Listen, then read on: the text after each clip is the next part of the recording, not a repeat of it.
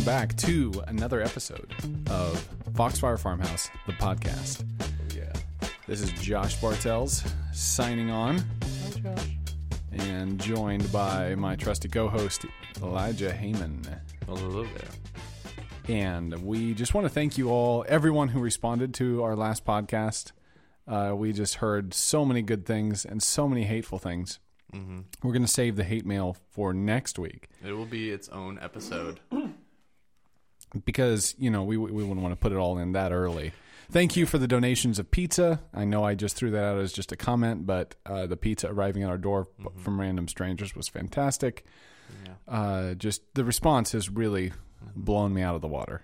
Yeah. Yeah. I've been enjoying it. Yeah, so good. So good. I got recognized on the street. Yeah, just by your voice. He was saying something to his wife as he was walking down I did. the It was boardwalk. actually my wife that recognized me. I was coming out of the store. She said, "You're from that podcast, aren't you?" Yeah, it was that's flattering. Me. Yeah, I'm sure.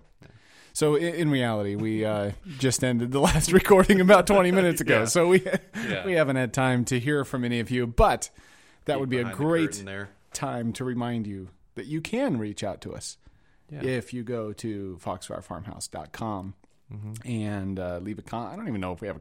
Do you have a comment I've got to work on the website. I don't think we have a comment section, but we do have a way to subscribe to an email blast, email explosion, an atomic nuclear explosion of email. We should start a Discord group. Ooh, that's a great idea. Maybe not. Maybe not. I don't know. Anyway. That could go crazy. Sorry. Yeah, we'll figure out what to do. Make it easier for you to contact us. But in the meantime, you'll just get to listen to our golden voices speak all the good stuff about movies. So today we are going to introduce the idea of Christ figures in the movies and how the big story of the world shapes our understanding of the stories that we tell, the stories in the movies. But before we get there, we're going to recommend a couple of cool things that we have experienced or enjoyed ourselves. So what's your cool thing this week? What's been cool? My cool thing is I've sunk about 30 hours into Ghost of Tsushima over probably too short of a period of time. And it's been really good. Did I say Ghost of Tsushima? I think I did. You did. It is amazing. For those of you who don't know, it is a PS4 exclusive game. So sorry, PC gamers. I have no sympathy for you. It is amazing. It's a Japanese game. It's based off of like Akira Kurosawa films and like anime and Japanese culture, and it takes place at the time of the Mongol invasion of Japan. And you play one of the last samurai after most of them get massacred by the unconventional warfare. So you get to play Tom Cruise? Yes, except not as racist and being a white savior. I have issues with that film. So you don't play a white Tom Cruise? No, in. You play a real samurai, which is more akin to the cooler characters in that film. That's cool. Yeah, you get. So do you go save villagers whose village is being plundered? Yes, you do. You save many villages, and no spoilers, but that story is really gripping, and it just got me in the feels, and I want to take out all the Mongols now. I'm ruthless. So effective storytelling. I feel one with the character. Awesome. And I felt sad. They killed people. Ooh, man. I've got two cool things. This is a cool thing from a long time ago. I'm not going to do two. I'm going to throw it out there. You're speaking of video games that give you the feels. Yep. Have you ever played Brothers? Brothers. That sounds familiar. No. I'll come back to that in some future episode because it's really good. But that's not my cool thing. My cool thing today is actually related to our story topic or our podcast topic. And that is a book by K.M. Weiland called Creating Character Arcs. And the subtitle is The Masterful Author's Guide to Uniting Story Structure, Plot, and Character Development. Who is that author again? K.M. Weiland. Is that a man or a woman? It is a woman. Okay. We'll call her Kim because she left off the I. Kim. We'll just imagine that she left off the I of her name. Yes. This was a off-screen conversation. Yes. We just did not want to call Kim or KM a man if she was not a man, or a woman if she was not a woman. Yeah. Either way. Nonetheless, we have confirmed that she is actually a woman. But what is really was really helpful to me about this book is that it gives more objective criteria for what it looks like to develop a character. She walks through 3 character change arcs. There's the positive change arc that the character starts off with a problem and gets better by the end. There's the flat arc that means that they just stay the same the whole time. Yeah. And then the negative arc in which they corrupt and get bad. My favorite arc, unfortunately. In terms arc of his story. storytelling of Which is my what has own. happened in his Ghost of Tsushima. How do you say it? Tsushima. Tsushima. Yeah. Because now he has become a ruthless Mongol killer. I have, yeah. You take that turn from like you're like, oh, like literally they got me, because it's like you start out as a samurai and you're like, way of the samurai, and I fight with honor, and then like every time you try to do like a ninja thing where you like assassinate, like you get like a ghost like reflection of your grandpa or your uncle going, that's not the way of the samurai, and you're like, oh no. And then so like I was literally playing up like a samurai, and then something happened, and then I'm like, I'm done being a samurai. At the same time as my character. He's been corrupted. Yeah, I'm like, I am a ninja, a force to be reckoned with, and I will do whatever it takes. These Mongols will leave. They will leave, and I will terrify them. I will be their ghosts as they leave. Yeah. Yeah. Anyway. Yeah, that's good. Because that's a good example of the kind of corrupting arc that she talks about. But what she says is that what happens is, with a character, that it's all about truth or lie. It's all about the truth or a falsehood. That there is so in the positive change arc, the story starts with some lie that the character believes. One of her examples that she keeps coming back to here is Cars, the Pixar movie, where Lightning McQueen starts off thinking, life is all about me. I've got this in the bag. I don't need anyone else. I'm a solo race machine. And then that lie gets challenged throughout the story until at the very end we see him at another race in another time, and he's faced with, and he's changed through this to see the lie for what it is, to accept the truth that he needs other people, and he lives out that truth in this race that would have been the very expression of his narcissism in the beginning, which actually was in a race in the beginning. That's awesome. So that's how the positive change arc works. The negative one, though, works just like you're saying, where there's a truth that you hold on to in the beginning. I am going to live the way of the samurai and, fight with honor. And then something happens that corrupts the person. And they keep trying to throughout the story, appeal to the honor a little bit. And then finally there's some point where they commit to it hardcore. This is the Anakin Skywalker character arc that leads to Darth Vader in the prequels. Foreshadowing. Yeah, exactly. Might have to talk about that. So that's this kind of negative arc. And then there's the flat arc, which is more... I should have pulled up a good example of this. I think maybe she uses Gladiator, where you've got someone who is going to live with honor, and then things happen that continually challenge them as to whether or not their view of the world is right. And it seems like their view, even though they keep doing the right thing, life sucks and is terrible and keeps challenging whether or not what they believe is true is actually the right way to live. It's like Faramir and Boromir. Interesting. Faramir is the flat. That's true. He's the faithful son. And he's faced with opportunities to take the ring. He's faced with opportunities to compromise, but he continues to be faithful all the way to the end. Yeah. A good story is more of a double rainbow, I would say, in terms of an arc. Like, you can see with like Boromir, it's like, and he goes down, but then he bounces back up at the very end. And there's that hope at the very end. Because it's always depressing. Like, you see like the Joker, and that's just like, that's downward. And that's why you leave that movie kind of going, yeah, that's interesting. That the Dark Knight is actually like, you've got...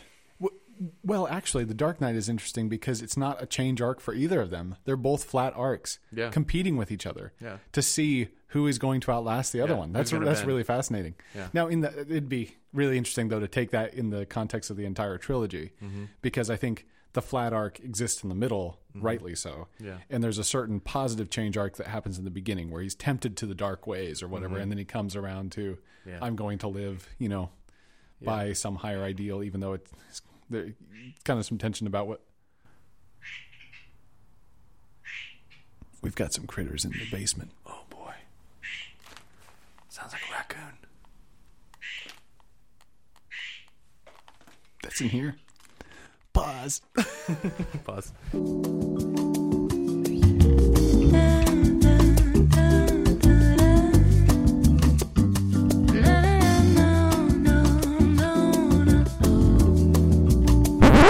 Turns out that it was a family of deer out back. Yeah, I'm sure somebody who listens to this will recognize that noise and go, raccoon, really?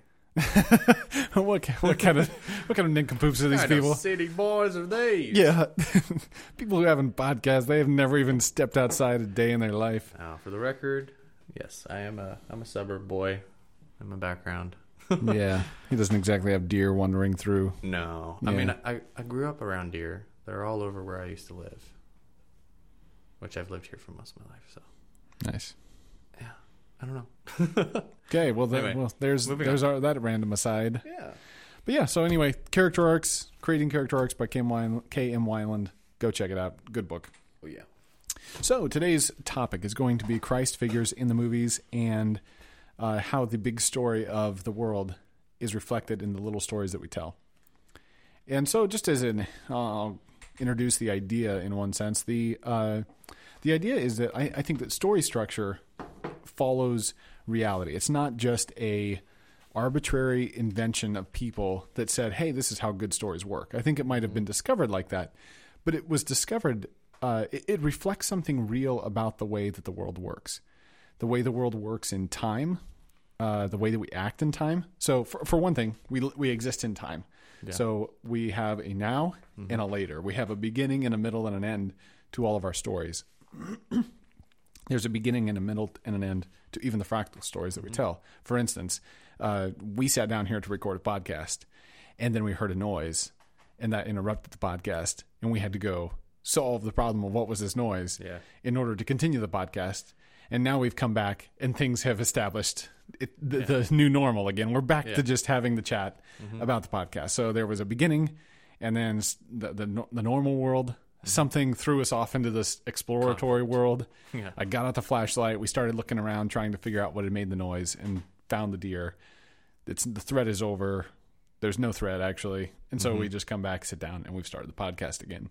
That existed in time. In a horror movie, that would be a cheap trick. That would be a very cheap trick. It'd be like that jump scare where it's like, oh, it's just an animal. Yeah, and then we'd sit back down. It's the bird coming out of the cabinet. Exactly. We sit back down, though, and then there's something that comes up behind us, that's genuinely terrifying, and we've been set on edge. Now you can't trust anything. Now I've got to turn around and check behind my back before we keep recording. Maybe there is a raccoon in this room, and it was just a...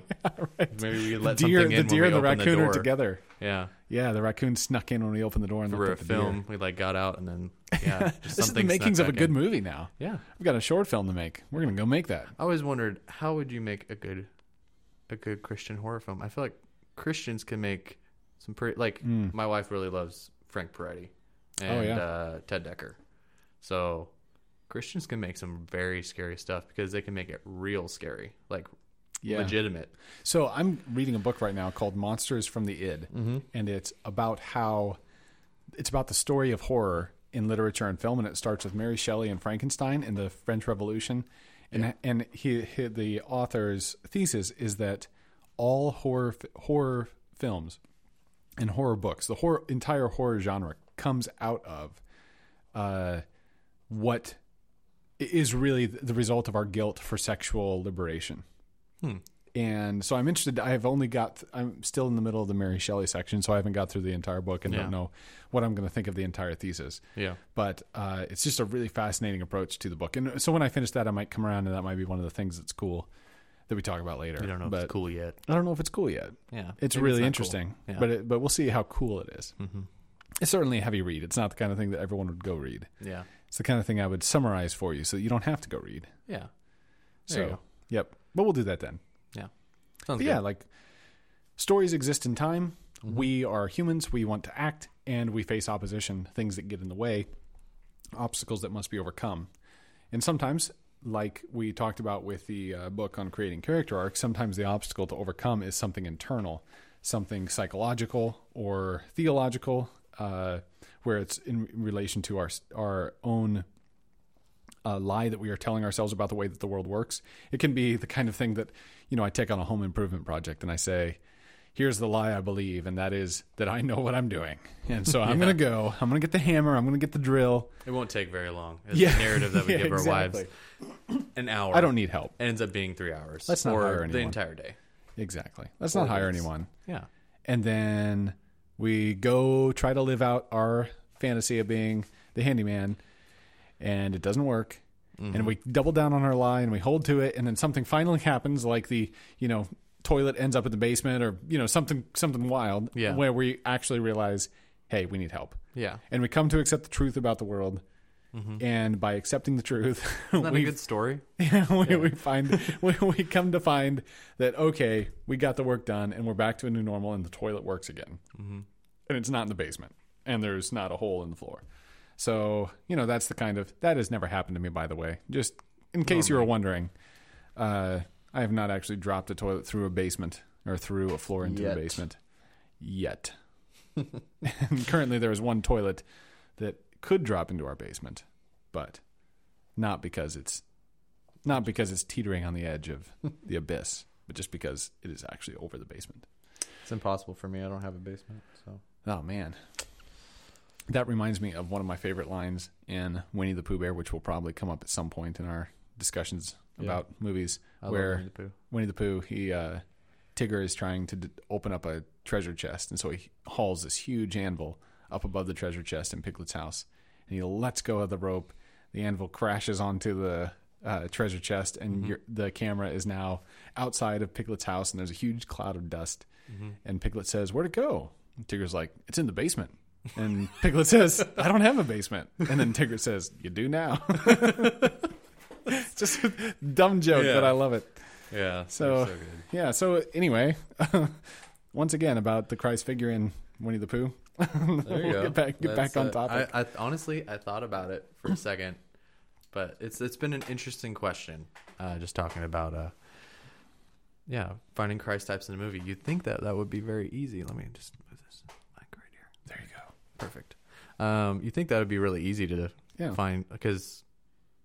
I just thought I started out really easy. We should back out a little bit first too. So if all stories reflect the big story, that the biggest story of the world, that is the story that God is telling, is one of He creates man, man falls, God redeems man to Himself, and then restores things back to the way they were pre-fall, or restores man back to his original position or his original calling again, where he can actually image God like he was supposed to in the beginning. That is the structure of the world, where you've got creation, normal world, fall, inciting incident, redemption that comes to the climax in Jesus, and then resolution that is Jesus putting everything right and everything being back to the normal state. If that is the story of the world, that just so happens to be the structure of a typical story, where you've got some character and he's in this normal world, the regular, everyday, boring life. Something propels him out his front door, like a little hobbit, out into the world. And then there's crazy conflict. Things are hard. Things are difficult. And then finally there's some kind of redemption, and everything goes back to being okay again. Now, sometimes there's inversions of that story, but the inversion proves the rule. It doesn't disprove it. Exactly. And so I think that then if all of our stories reflect the big story, then there are characters in these stories that reflect the person of Jesus Christ, who is at the center of the story that we believe as Christians. Yeah. And so looking for, or you don't have to necessarily look for Christ figures in films for them to be a Christian film. You don't have to have a picture of Jesus in every film in order for it to be Christian. Yep. But that basic story structure must be there in order for it to be Christian films. So what are when we think of Christ figures in movies, what are you thinking of? What are some of the movies that come to mind? Some of the movies that come to mind, it's really like given the background, when I'm thinking about it, or when I thought about it before this episode, obviously, I thought it would be really easy. I came up with two really quickly because they're very heavy-handed examples. But finding ones that aren't heavy-handed examples, that aren't purposeful, because there are purposeful ones, and the ones I picked are purposeful by non-Christians, that their character would be like Christ because they recognize the story of Christ as being a good story. So Man of Steel is my first one, / Superman in general. That is a very easy type of Christ. You have somebody who's supposedly like the most powerful being, who who comes to this earth, lives the life of a man, an alien, somebody who's not exactly from our world, but looks like one of us, even though that's not necessarily the exact anatomy of Christ. But then he gets raised by humans and lives among us, and eventually reveals who he is and reveals himself as a very powerful person who is morally the best of us, and helps take care of business and fight off bad guys, and saves Earth, saves humanity, force outside of ourselves, but yet one of us. So that's and Zack Snyder really plays with that imagery throughout the entire thing. Like there's a scene where he's sitting in the church and he's unsure whether he's going to give himself up to Zod, and that's when I really noticed it. And he's sitting there and he's praying in a church, and it's like it's framed to where he's in the same kind of position as the stained glass mirror that's like above him, and it's got Jesus praying in the garden before he gives himself up and is crucified. He goes through that same arc, and there's a lot of like holding his hands out and like a crucifix position flowing out there, and obviously he gives himself up for humanity. He gives himself to Zod and says, "Take me," and ends up defeating Zod in the end of that film. Yeah, and then the rest of as it's developed in the character that is played by Henry Cavill, the most recent set of Supermans, as that is developed, it's even that kind of Christ figure is challenged in the sense that he becomes there's idolatry, right? Like they're erecting statues of him and trying to idolize him, and Batman says, "No, this shouldn't be. He's like going to destroy us, and we should really go against him." Right? Like so there's even some challenge that comes from the material type world that says, "No, he's not a god, and we just need to, stop reverencing him as that." Yeah.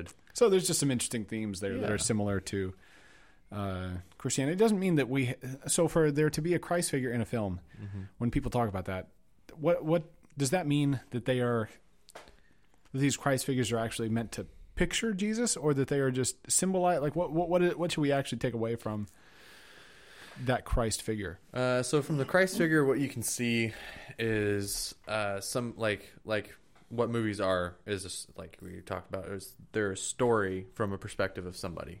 The storyteller, and the storyteller in this case, the primary storyteller in this case is Zack Snyder, and you get a picture of almost kind of what he thinks of a Christ type, and he portrays that, and he plays with that a little bit, and he sees a parallel between the two of them, and that's true. That when we see the Christ type in film, it has more to say about the filmmaker than it does about Jesus. Yeah, in the sense that it's not meant to necessarily communicate something true about Christ. Yeah, as much as to see how they do or do not reflect the nature of a true Christ type is going to demonstrate something about what they think about the world. Yeah. What really will save us? What won't save us?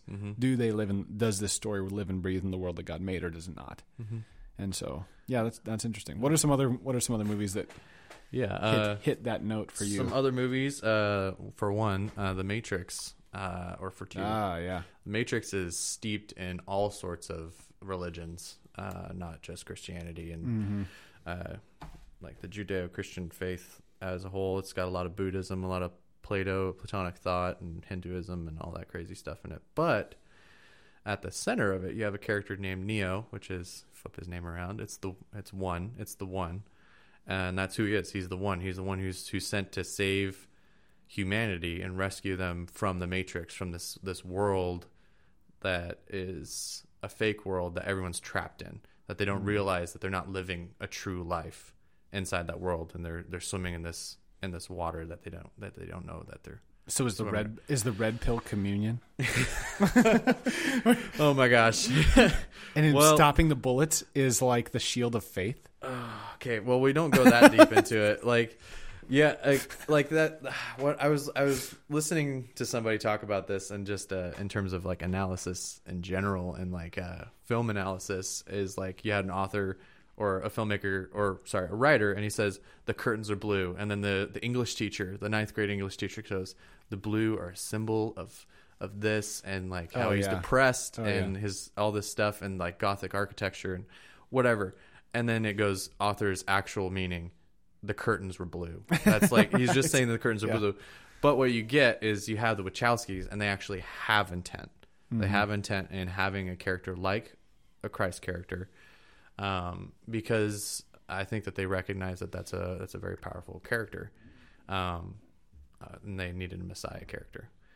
And so what you can see out of that is you can see, you can also draw that comparison as a Christian between the two characters, between Christ and between Neo and between Superman, and you can really, it almost amplifies what is good about Christ, right? Because you'll see those negatives, those flaws in Superman. Yeah, I think what's interesting about Neo. Christ figures in films are when people point out the ways that Christ that kind of ideal comes through.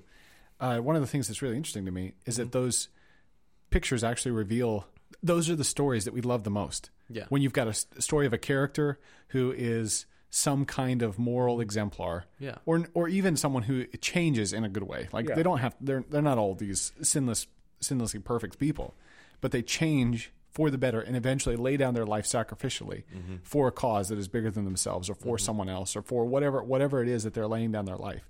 And they give up their life, and in giving up their life, they find often a resurrection of some sort that they are able to come to. Or maybe there's not resurrection in the movie, but there's a resurrection in terms.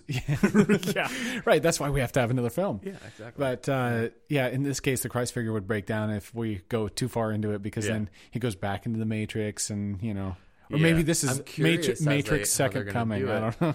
Anyway. There's a reason they called it the Resurrections. But I mean, Superman was resurrected. Yeah, like right. He couldn't remain dead. Yeah. What the thing that you like, I think that you see in it is, and why people hate these characters too. A lot of people hate Superman. They think he's a Boy Scout. They don't like him. Same thing with Captain America. They don't like these perfect, good characters. But inherently, people want that. People want somebody who's an exemplar. They want to believe that somebody can be fully good, and somebody can be fully powerful, and somebody can swoop in and save them. And I think there's something then too that we get to in that distinction between whether or not a story is mythical or whether or not it is realist. Or I haven't thought through this enough to be able to articulate it very well. But there's the idea that there is a story that takes on mythic proportions of, like a Superman who he becomes a myth that is an ideal that we are trying to aspire to. But then there's the story about John the grocer, and it's just kind of a character sketch of life in John the grocer's life, and we can all relate to it, and it's interesting. But he doesn't stand up as a mythic character, as an ideal that we all strive to. Now, when people, and this is interesting, is that when people mirror Jesus, whether that's a fictional character that ends up having some of those characteristics of sacrificing, of saving and destroying the enemy by giving himself up, then we actually find that to be mythic. So that even in real life, when they're in the sense, not in the fictional story world, but in real life, when we see that kind of sacrifice given, say in a hero in war time, or in some kind of mission, or you see in sports, even like in small ways, where there's a certain type of heroism that is demonstrated in the sports game, that that story takes on a mythic proportion.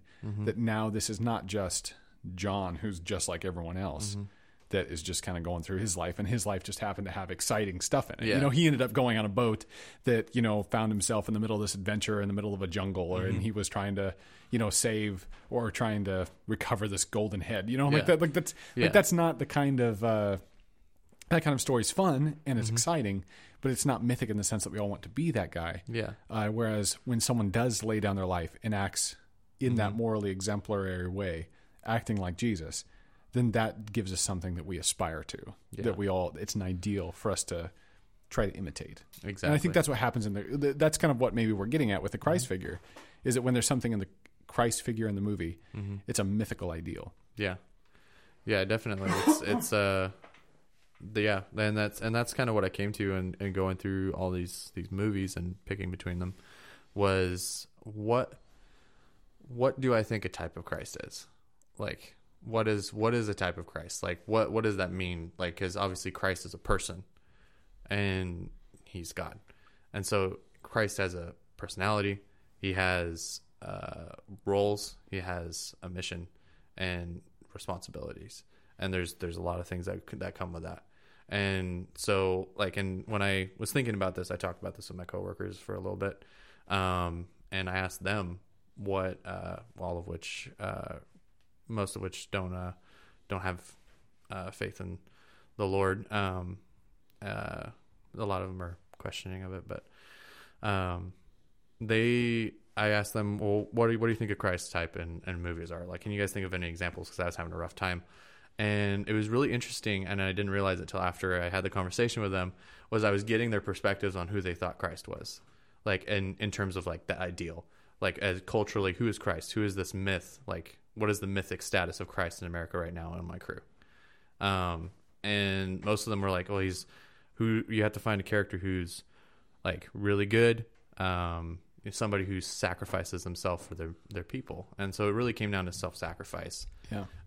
Somebody who overturned the normal and went to sacrifice themselves. And so it was interesting, and obviously that's not the only thing about Christ that you can look at. And that it was hard for me to break out of that too, is that there's more to Christ than just his self-sacrifice. And so there you can see types of Christ in literature and in movies in a good king. Yeah. And a person becoming king, like Aragorn and Lord of the Rings. I think that he's a good example, not all the time, because he's not a perfect example of Christ, but of him becoming a king and becoming that just and righteous and good king that everyone looks to, and he brings peace to the land, and he fulfills what he was given, his inheritance, and that was given to him. Right.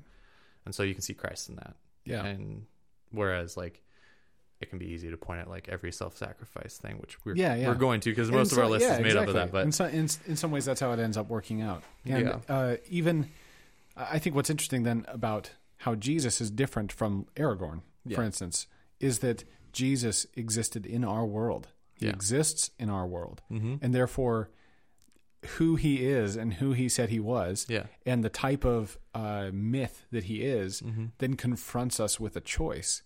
Because if he is the myth who he said he is, then that demands something of us. That demands us to decide whether or not he is going to be Lord of us too, whether or not we are going to admit that is true, whether or not the myth is real. And that's the kind of decision that we've come to as Christians is to say, we believe that the myth is real, and we are going to live in this myth and in this story. And that's, I think, what ends up giving life value and purpose, is that we are not simply we are not writing our own story. We don't have to come up with our own narrative. We are actually joining the narrative of the world. That's something that is way bigger than us. And even though we might be just a tiny bit character in the background, the Matrix, you might say. There we go, bringing it full circle. The Matrix, resurrected from the Matrix. We're playing for keeps here. We're fighting we're being used by the Lord to fight off the whatever those animatronic things are. We're fighting all those things. We're defending the demon machines. Is it the Ark? Is that where they're from? I forgot what it's called. Zion. Yeah. See, exactly. There's so many references to it, and but we're outside, and we have an ability to interact and do things that affect the Matrix. In a way. The Matrix isn't the goal. Right. Exactly. We go far down that rabbit hole. All right. Well, we're busting out the dad jokes, so we should probably wrap it up. So let's shoot through a few movies real quick. Okay. Rapid fire. Other Christ figures we see in movies. Other Christ figures that we see in movies. So, like, we just talked a lot about self-sacrifice. I think one of the good ones is Braveheart, and that's a not very historically accurate film, because historical fiction, basically. Because we know very little about William Wallace compared to Robert the Bruce, who did most of the things in that movie. But it's a really good story, and that's what we come to, and most people respect it because of that. But one of the things you can see in multiple fractals of Christ in William Wallace, which is why I really love the movie. is because you have that self-sacrificing moment where he goes freedom at the very end, and he dies for his people, and his people he like establishes Scotland as being free, and then people live in the reality that Scotland is meant to be free, and he changes how they think, and Robert the Bruce then picks it up and keeps going as like almost in the same way that like the church continued to move on after Christ, and we became the church, and you have the church fathers and all of that. But you have that aspect, but you also have the aspect of him walking among his people as this mythic person, but also an actual person. And he had friends, and he had a band of people that were loyal and loved him, and he loved them and took care of them. He's also the righteous guy who comes into the bad guys and cleans the temple in a way, and just makes things right in Scotland in his life, and kind of lives that that's way. Cool. Yeah. So what others do you got? I got that. I got Transformers. Interesting. I haven't watched it in a long time, so I don't really remember. The idea of resurrection with Optimus Prime. There you go. Second one. That's true. Okay. Yep. And also Shia LaBeouf. Did he resurrect? He did in that movie. Remember, he goes to like visit the Transformer gods or whatever, and that it was a really weird film. But nonetheless, they make that like metaphor where like, he gets resurrected. Yeah, nice. Cool. And he's a cool dude.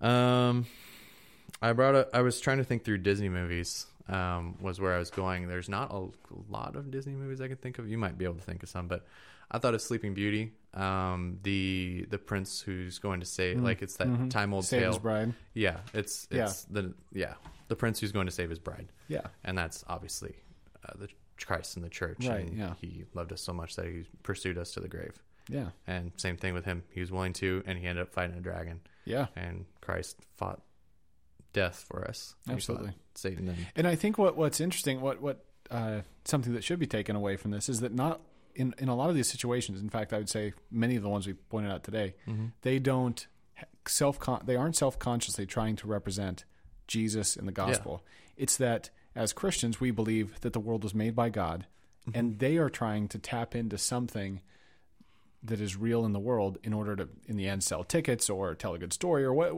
there's different reasons. And sometimes it's actually very explicitly Christian reasons that these writers write what they do. But even if they are not self-consciously telling the story, every story about marriage is a story about Jesus and his church, because every marriage is a story about Jesus and his church. And so because these patterns are just baked into the way that the world is, and that the world has this symbolic texture to it, then story is inevitably going to say something about the gospel, which is why it's important to think through this, because stories can say something very bad and very wrong about the gospel. Yeah. And they can be very destructive. And when I say wrong about the gospel, it's not just to say that they get some particular wrong in relation to our stated doctrine, but that they are getting something wrong about the way that the world works. And that when you work against reality, it's like running your face into a brick wall. You're not going to go anywhere, and it's only going to hurt you. And so that's why why movies matter in this way, and why the way that the Christ figure is portrayed actually ends up being very important to the way a film works. Yeah, that's what makes a bad story, is when you go against that. You go against that grain. Yeah, and we find that, and the best stories that we have most of the time have that truth in them. Yep. Otherwise, we don't want to be lied to when we're watching a film. Yeah, we want there to be truth. Absolutely.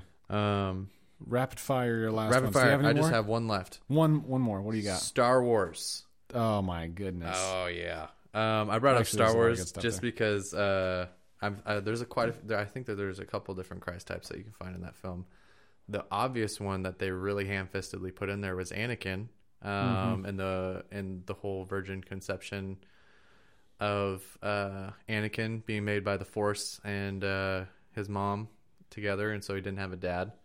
So you have that and Anakin, but you also have the idea of this Messiah, or this chosen one who's going to bring balance, which isn't exactly what Christ came here to do. But that Messiah, like this grand arc where one person is going to change everything in this world. And all 9 movies are about the Skywalkers and how they've altered the course of an entire like universe. Mm-hmm. And so you have that. And Anakin. I think what's interesting too is that when even those corruptions, for instance, Mm-hmm. like with Anakin, where the whole idea is bringing balance or something along those lines, Mm-hmm. just being the counterbalance to Yeah. evil or whatever, that those kinds of corruptions show up in the way that we view the world, right? Like they can, if we let that view shape us, Mm-hmm. and the hero is doing something other than laying down their life and dying, then because the Christ figure gets distorted, we end up seeing ourselves as the hero, because I can be the one who is the counterbalance to evil. Mm-hmm. In one sense, pretty easily. I can just go out and start doing the things that the good guys do. Yeah. And then, I mean, eventually, thankfully, they show the tension with like Luke Skywalker in trying to be the good guy, and then he realizes I can't, right? Like he kind of comes to that conclusion that how do I actually fight the bad guys without becoming the bad guys, and that's the tension. Yeah. And that is something true in the story. Yeah. But the picture of like you're the hero who's going to save the day, and you are the Messiah, that's a false reality. And if you start playing the Christ figure, you start thinking that you are the Christ, then you've got a problem. Exactly. But if you see yourself as the Luke Skywalker who realizes that the dark side of the Force is in me, to go into odd directions with that, and you begin to see that like you can't do it, then that's a good thing from the story. So, and stories can be mixed bags, and we'll talk about mixed bags later and how stories can have good in them and bad in them all at the same time. And I would say in a flawed world, every story has good and bad in it. Yeah. So even the most nice Christian films. Yeah, especially the most nice Christian those films. are the sneaky ones. Stick around, folks. 'Cause we're gonna come back and have a good bust time. that with some can right open. Christian movies. So hold on tight. Yeah. Anyway, well, this has been another episode of Foxfire Farmhouse, the podcast. Oh yeah. Thanks for listening. And if you're still listening, then God bless you. And go, if you really hate us that much, please send us some write good something. hate mail. Yeah. Send it to my email, josh@bartelsproductioncompany.com. That's the only legitimate email I have right now that I can point you to. Okay. Go to that one. Yeah, I will. Wait, what? You're gonna write me some hate mail for my podcast. so the only the only hate mail we're gonna be reading next time is from Elijah. Yep, there you go. But hopefully it's not the only hate mail, because we would love to get some hate mail from you. Yeah, exactly. If you don't like us, if you don't like the podcast, if you don't like movies, tell us about it. Yeah, we want to hear perspective, because then we can make fun of you on the show for being so terribly wrong. Yeah, because we know you're wrong before you even write this. You're wrong, and now you're gonna write us and say, you know what? I hate you because you guys think you're always right. And we are going to say, yes, we are. Yes, we are. That's so why we're we have going a to agree podcast with you this time. Yeah. So maybe we don't always disagree with you. Yeah. We have a podcast because, it's a conversation. Yeah. It's a dialogue. A dialogue. In the classical term, dialogue. Right. Yeah. So, write the hate mail. Write the love mail. Give it to us. Yep. Go check out the website, foxfirefarmhouse.com, and we will talk with you next time. Goodbye. Bye.